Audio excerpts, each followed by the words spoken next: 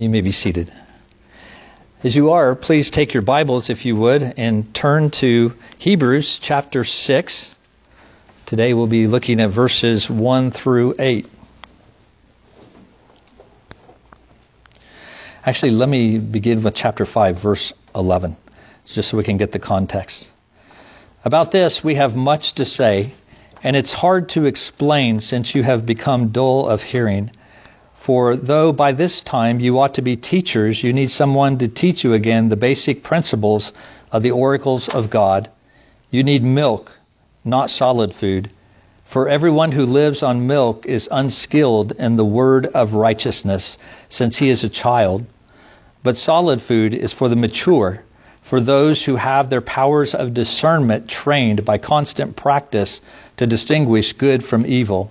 Therefore, let us leave the elementary doctrine of Christ and go on to maturity, not laying again a foundation of repentance from dead works and of faith towards God, and of instruction about washings, the laying on of hands, the resurrection of the dead, and eternal judgment. And this we will do if God permits. For it is impossible in the case of those who have once been enlightened, who have tasted the heavenly gift, and have shared in the Holy Spirit, and have tasted the goodness of the Word of God and the powers of the age to come, and then have fallen away, to restore them again to repentance, since they are crucifying once again the Son of God to their own harm, and holding him up to contempt. For land that has drunk the rain that often falls on it, and produces a crop useful to those for whose sake it is cultivated, receives a blessing from God. But if it bears thorns and thistles, it is worthless and near to being cursed, and its end is to be burned. Thus ends a reading of God's Word. Let's pray.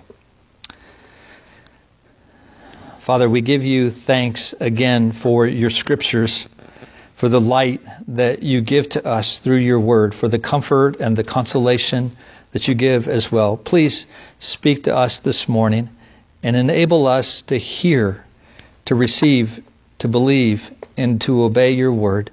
It is in your name that we pray these things. Amen. Most of us don't treat all warnings in our lives the same. Let me explain if I could. If you purchase a product with the warning that says, according to California's Proposition 65, this product contains chemicals that may cause cancer, birth defects, or reproductive harm. Now, these are all very serious things, are they not? Even though we read that, for most of us, we probably just go ahead and use the product. It doesn't really affect us that much.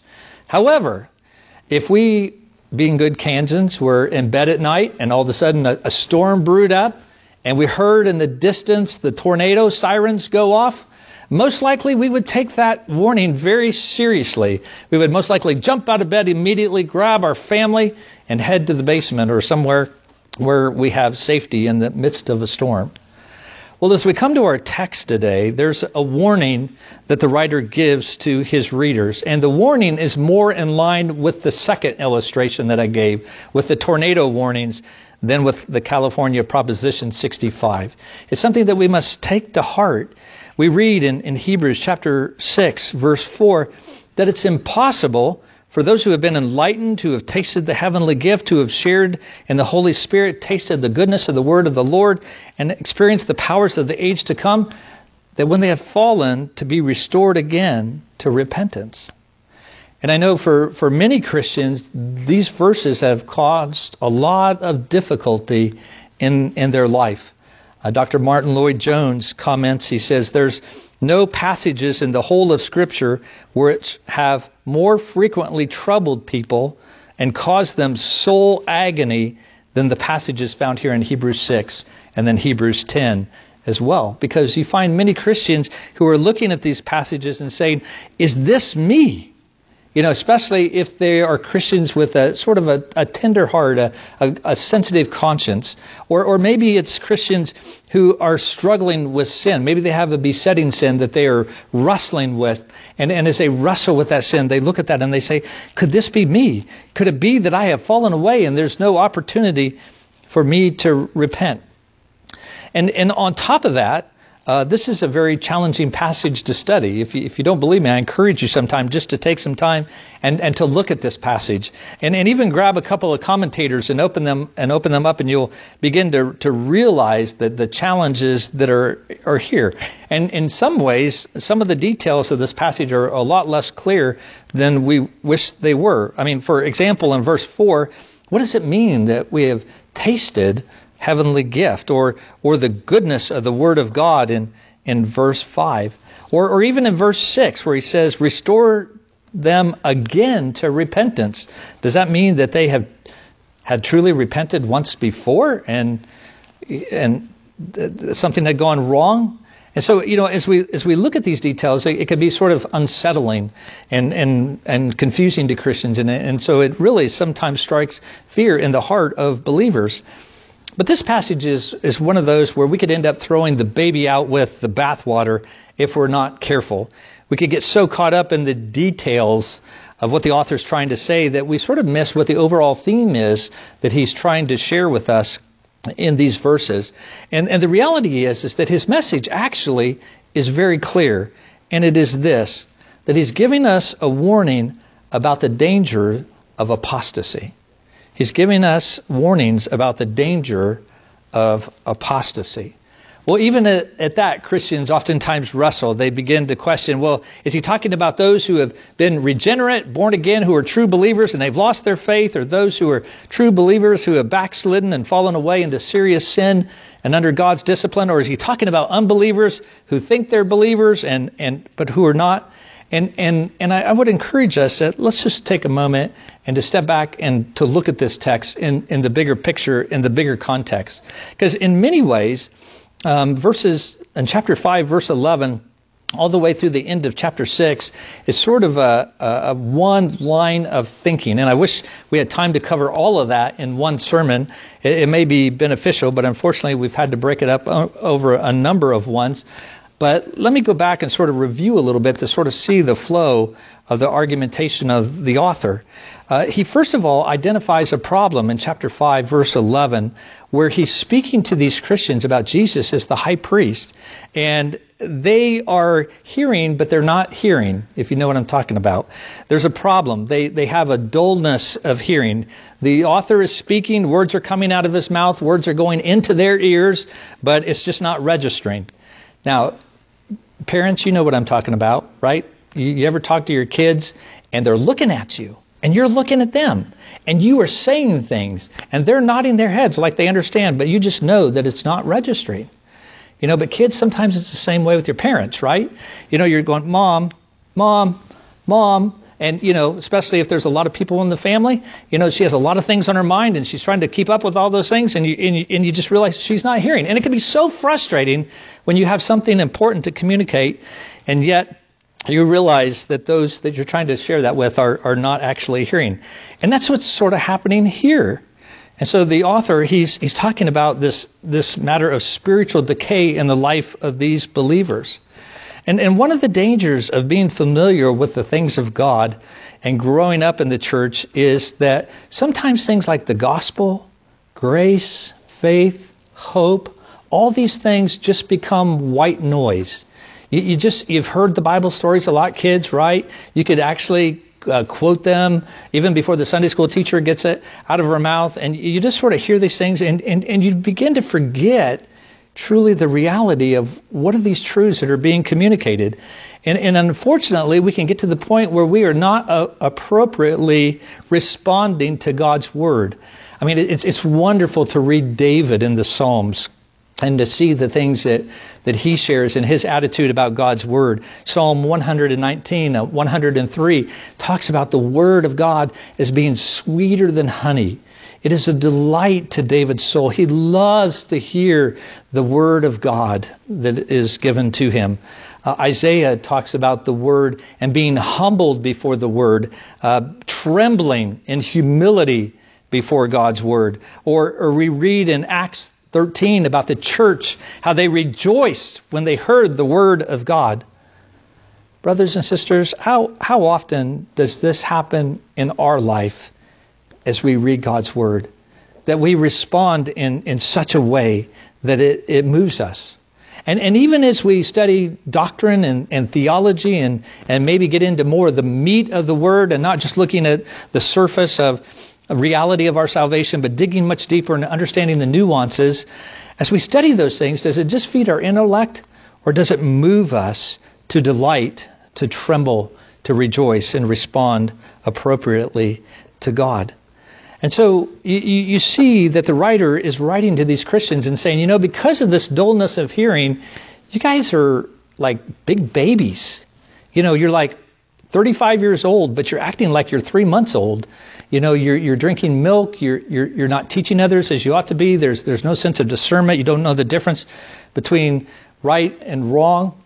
And so he says to them in chapter 6, verse 1, he says, "So therefore, let us be done away with babyhood, and let us move on to maturity." He says, "Therefore, let us leave the elementary doctrine of Christ and go on to maturity." Now, I don't know if these things, this is one of those parts of the passage that's sort of difficult. As he talks about these different things, was this part of a creed of the early church, doctrines that people needed to adhere to and believe in order to be a member of the church? It's a little uncertain, but they're very important doctrines. So it's not like we outgrow them, like we don't need them. But he's just saying that we need to grow to maturity, to perfection, to mature, to fullness. And the author includes himself in this instruction as well. So he says, let's grow up. Let's move on to maturity in our doctrine and our practice, growing in discernment and teaching these things to others. Let us no longer be satisfied with this shallow religion. And then he goes on and he warns not only of the need to move forward in verses 1 through 3, but then he also gives a warning against falling away. And this is where he deals with the bulk of the text that we're going to deal with this morning. He says in verses 4 through 6, in this passage that oftentimes has caused many Christians consternation and fear, the writer really lays out before us and says that he's talking about a people who had a very strong spiritual experience. I mean, look at the description of these people. They had been enlightened. They have tasted the heavenly gift. They have shared in the Holy Spirit. They have tasted the goodness of the Word of God and the powers of the age to come. These are pretty incredible terms that he uses here. Unfortunately, it's somewhat difficult to always know exactly what he's talking about. And so, over the years, some Christians have said, well, if you've been enlightened, that means you have to have been saved. Or if you've tasted the heavenly gift, then that means that you have to be regenerate. Well, the reality is the text isn't quite as clear as what we might hope to be. And so we have to be very careful as we come to this text not to bring our presuppositions or seek to deal with doctrines. I know many people have sought to deal with this in terms of the perseverance of the saints and to use this text to deal with that. And I'm not saying it doesn't have any bearing on that doctrine, but there are other texts that are much more clear. And so I think we need to be careful just to look at this text as it is before us this morning. And as we look at that, we see that these are Christians who have been enlightened. The Greek word there, as it's used in the Septuagint, means to give light to someone by knowledge or teaching. In other words, it just means to be mentally aware or to be instructed in something. Kids, don't your teachers instruct you, right, in different subjects? But with this, it doesn't carry the idea of the response that a person has, whether it's by faith or disbelief. It just really is really saying that these are people whom the Word of God has come to them, and they have been instructed in the truth of the Word. And for a while, it may have seemed that their minds and their hearts have maybe even been awakened to their need, and they walked in light of the gospel preaching that they've heard. We see later on that they also tasted the goodness of the word of the Lord. They experienced it to some degree, the Word of God. They heard it preached. They responded, maybe even submitted to it for a while. But as Jesus talked, he talked about those people who would receive the Word of God, but only for a little while. And eventually they would not listen to that word anymore. Let me read from Matthew chapter 13, where Jesus talks about the parable of the seeds. He says, "As for what was sown on the rocky ground, this is the one who hears the word and immediately receives it with joy, yet he has no root in himself, but endures for a while. And when tribulation or persecution arises on account of the word, immediately he falls away." He gives no more attention to the word. So they were enlightened, they were instructed, at least to some degree, but they also tasted the heavenly gift. Now, what is this heavenly gift? Well, Paul talks about in 2 Corinthians 9:15 about the most indescribable gift of being Jesus Christ. And of course, the salvation that he comes to give to us. And so these people have tasted, they have experienced the Lord's goodness in the gospel of God's Son. They've also shared in the Holy Spirit. Now, here again, we can jump to conclusions and say, well, if they shared in the Holy Spirit, that meant that they have the Holy Spirit in them. Well, what's interesting is that the Greek word that's used here and translated share has more to do with association and not so much with possession. In other words, these people had never possessed the Holy Spirit. They simply were around to see the Holy Spirit's common work and operation in the church community. They also saw the powers of the age to come, which was most likely referring to the miracles that they had seen the apostles or others do miraculous signs. We know that Jesus, when he came to declare the kingdom of God and preach the gospel of Jesus Christ, he did so in power, and he did so in performing miracles as well. But we know that even those who perform miracles doesn't necessarily mean that their hearts have been changed. Jesus, talking in the Sermon on the Mount, he said at the end, he says, not everyone who says to me, Lord, Lord, will enter the kingdom of heaven. He said, on that day there will be those who will say to me, did we not prophesy in your name? Did we not cast out demons and do many mighty works in your name? And Jesus says, I will say, I never knew you. So just because a person can do miraculous signs doesn't necessarily mean that they are believers in the Lord Jesus Christ. And so those who see these miracles, it doesn't necessarily mean that there's been a work of God in their hearts. So the reason I go through all those terms is I just want you to see that these are people who are plugged into the church. These are people who are plugged into the worshiping community, and they saw God at work in that community. They preached, they had the Word of God preached to them. They were taught about Jesus Christ. They saw the Holy Spirit work in terms of transforming people's lives, and they even saw miraculous gifts. But as John says in 1 John chapter 2, verse 19, in describing people very much the same way, he said, they went out from us, but they were not of us. For if they had been of us, they would have continued with us. But they went out that it might become plain that they all are not of us. In other words, these people were in the church, they were in the community, but they were not of those who believed in the Lord Jesus Christ. John MacArthur points out that none of the normal New Testament terminology for salvation is actually used in these verses in Hebrews. In fact, no term used here is ever used elsewhere in the New Testament for salvation. So what is it that the author is trying to do here? He really is trying to create a category that his readers need to be aware of. A category of people who are in the church, but not of the church. They might have been members of the church. They might have been teachers in the church. They might have been prominent people. They may have been elders in the church, but they were not of the church. They were people who profess Christ, but who are not truly in Christ. And the evidence that we have for this is in verse 6 that they have fallen away. At some point, they have fallen away from Christ. Now, this is where I think many Christians struggle. They're like, oh, what does this mean to fall away?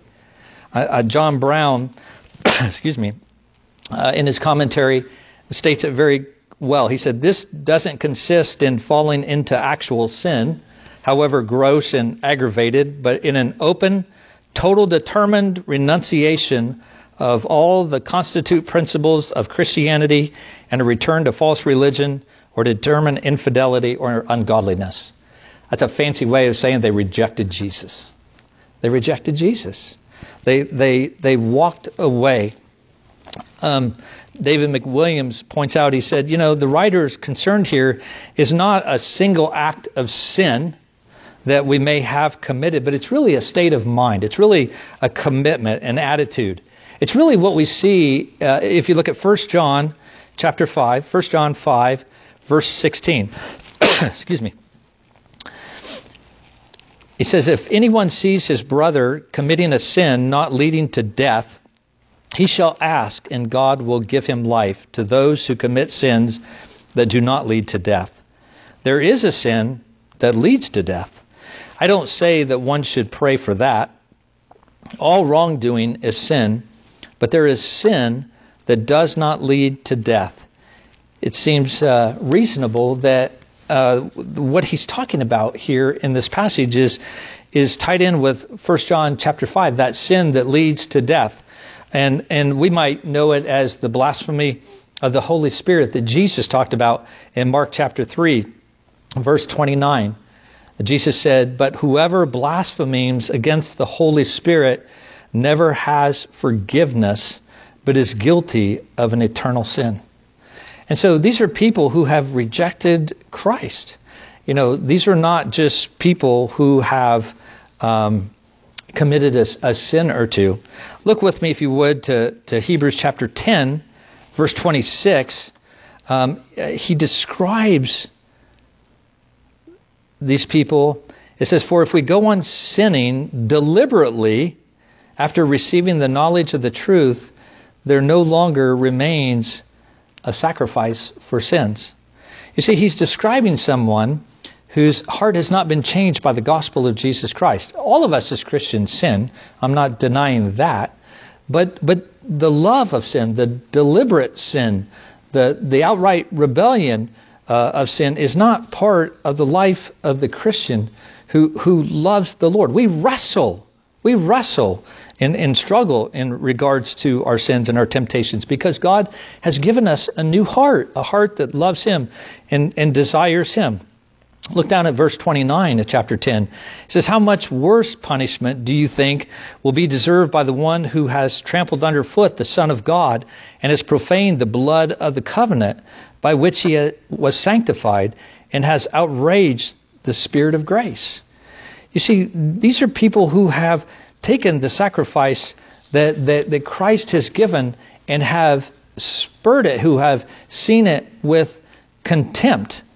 And so we see here, with these people, that these are people maybe who once walked with Jesus, who once made a profession of faith in Jesus Christ, but they have turned from Him and they have stood with the mockers and with the crowd at the cross who mocked Jesus and denied who He was. And so I say that because there may be those who are here today who in your struggle with sin, Satan is coming to you and you've blown it again. And Satan is pointing out your sin and he's saying, remember Hebrews 6. Remember Hebrews 6. You are crucifying the Son of God all over again. You've gone too far this time. God is not willing to forgive you.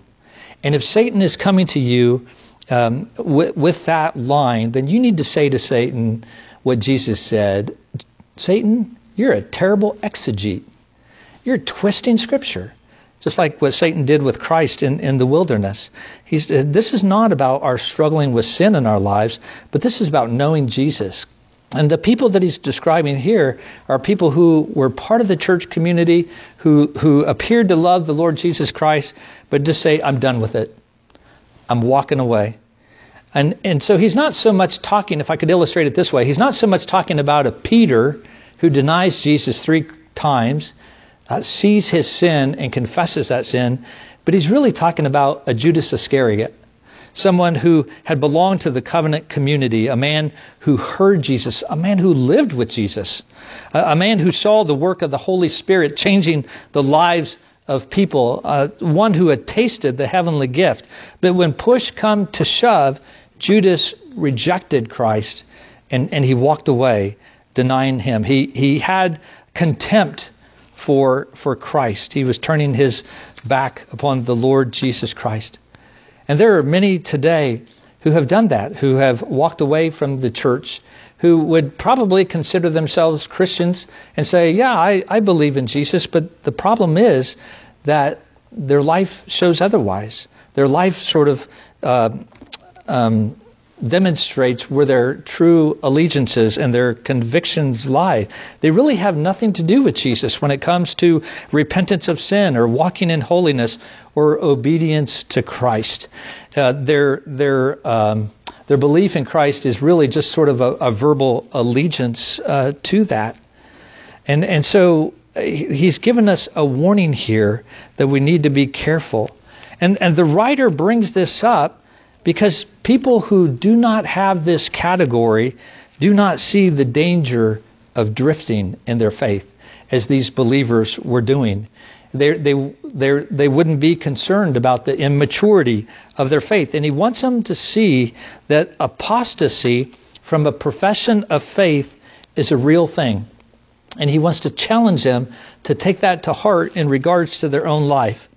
You see, Judas, when he was a disciple, I'm sure when he first started out, it was never his intention to 3 years later to betray the Lord Jesus Christ for 30 pieces of silver. How did he get there? Well, he didn't respond appropriately by faith to what he was hearing and what he was seeing. He just drifted. And his love of money was never repented of. And so at the end of the day, when push came to shove, Judas knew that he loved money and self-preservation more than he loved Jesus.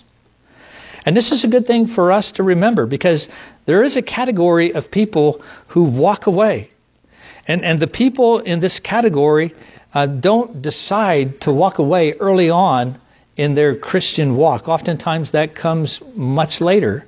But instead, and hear me at this, brothers and sisters, instead they decide day after day not to take seriously the gospel. You see, it's not that they say early on, I'm going to walk away from Jesus. It's just that they do so little by little, day by day, not taking seriously the gospel. And when push comes to shove, they realize that they really don't want to die to self and to give up their sin. And so they walk away. And so we have that category that's there. And this is a warning for all of us within the church. The writer wasn't just trying to identify a few. He was really trying to say to the church, so look at your life. Examine your life. And of course, you could only imagine them saying, but how do we know if we're walking with the Lord? And that line is sometimes very hard to define. But he does give us some help here in verses 7 and 8. He says, for land that has drunk the rain that often falls on it and produces a crop useful to those for whose sake it is cultivated, receives a blessing from God. But if it bears thorns and thistles, it is worthless and near to being cursed, and its end is to be burned. You see, he's saying that if you are a recipient of the rain of biblical teaching and the gospel teaching, and God pours his blessing out upon you and forms fruit in you, you are to rejoice, because it is a work of the evidence of God in your life. But he goes, if you live under that same biblical preaching and that same gospel teaching, and all you see in your life is thorns and thistles and prickly and dead things, he said, then you are near to being cursed. You see, in just this small passage, the author makes the point that the land is the same and the rain is the same. The difference is the fruit that is produced or the fruit that is not produced on the land. Jesus talked about this in his teaching as well in Matthew chapter 7, verse 18. Matthew 7:18. He said, a healthy tree cannot bear bad fruit, nor can a diseased tree bear good fruit. Every tree that does not bear good fruit is cut down and thrown into the fire. Thus you will recognize them by their fruits. And so there's only really one way to identify positively those who belong to Jesus Christ, and that is by the fruit that comes over time. The fruit that comes over time. So it's not so much what we profess that's important, but what God produces in us that is important. F.S. Bruce points out that continuance or continuing in the faith is the test of reality. As we continue in our faith, as the Lord works in us the fruit of His character in us, then we know that God is at work in the hearts, in our hearts. And we see that fruit in Galatians chapter 5, verse 22. The fruit of the Spirit is love and joy and peace and patience and kindness and goodness, faithfulness, gentleness, self-control. Against such things there is no law. You can see God's work of regeneration always produces fruit in a believer's life. But I want us to be careful here, and I want us to notice something very important, and that is that we need to be careful to look for fruit and not for service. I think at least in the American church, this is true, that oftentimes if you have a couple or a family or a single person that comes into your congregation and they jump in and they roll up their sleeves and they start teaching Sunday school or they're cleaning the church or they're out witnessing or they're doing all these different things in the church, how do we perceive them? Wow, this is really a neat couple to have, or this is a neat person to have in our church, and it's just so good, and they must be very mature. But as we saw in Matthew 7, a person could prophesy in the name of God. A person could cast out demons. 1 Corinthians 13 says you could even give sacrificially to the poor, but if you have love, if you don't have the fruit of God's Spirit in you, you are nothing. 1 Corinthians even says you could even give your life to the flames. You could be a martyr for your faith. But if you don't have the fruit of the work of God in your heart, it is nothing.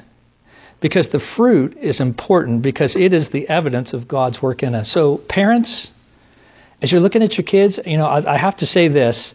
I'm loving being on Facebook and watching our people in our congregation have their kids quote Heidelberg Catechism or Confession of Faith or Bible verses and to see the kids hiding God's Word in their heart. And all those things are really great.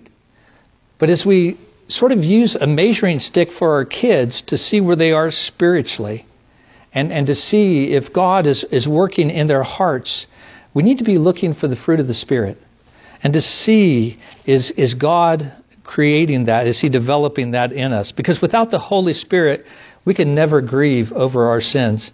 Without the Holy Spirit, we would never hunger for holiness. Without the Holy Spirit, we would never humble ourselves and acknowledge our sin. We would not be teachable. We would not love others, nor would we love the church. You see, God will not ignore the work that He is doing in His people.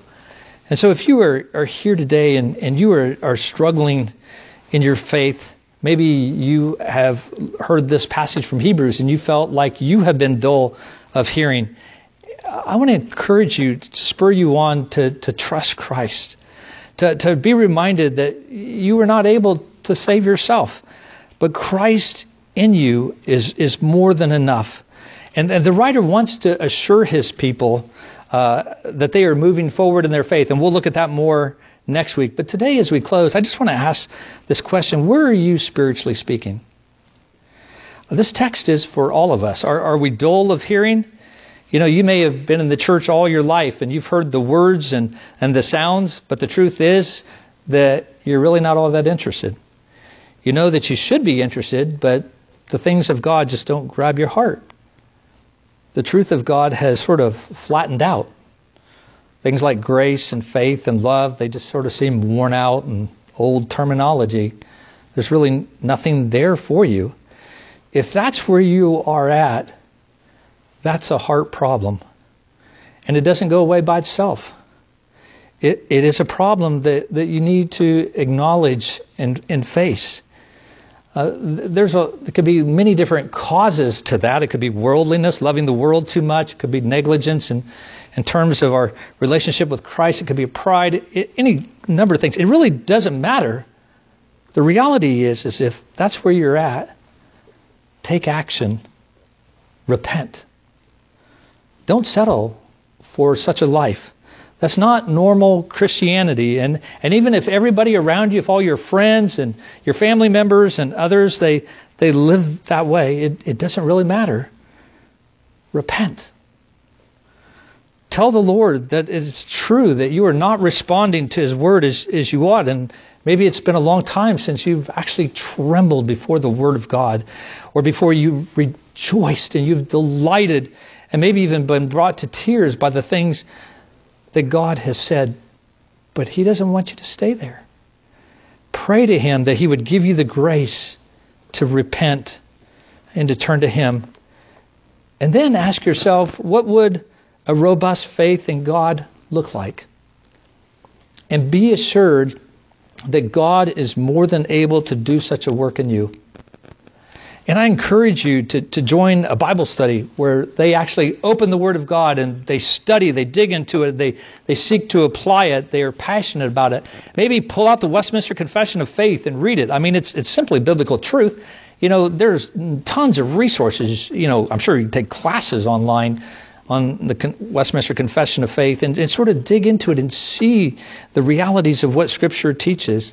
Spend much less time on social media, more time in God's Word. Read good books that spur you on, not only to grow in your intellect, but in your love for other people. In other words, pursue things that strengthen your faith in Jesus Christ. Pursue things that deepen your joy in the Lord. Pursue things that cause you to look to Jesus. You see, Jesus is our only hope. The gospel is just the message about Jesus. Our hope is not in the gospel message, as itself, but it's in a person. It is in the one that this message points to, and that's Christ. So get to know Jesus. Jesus is the believer's life. It is in Him that we grow and we endure and we mature to the end. Amen? Amen. Let's bow our heads and have a time of silent meditation this morning.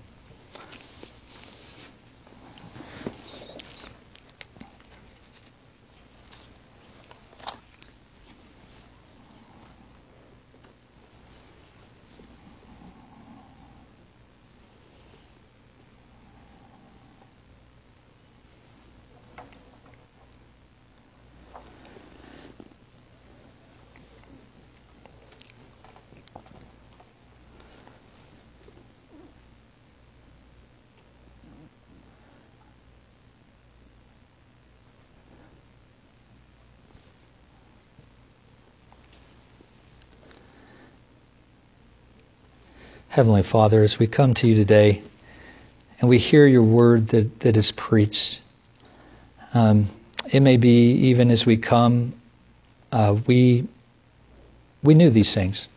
God, we understood this text in this way. And so maybe we don't feel a particular challenge, but we pray that we would take these things to heart.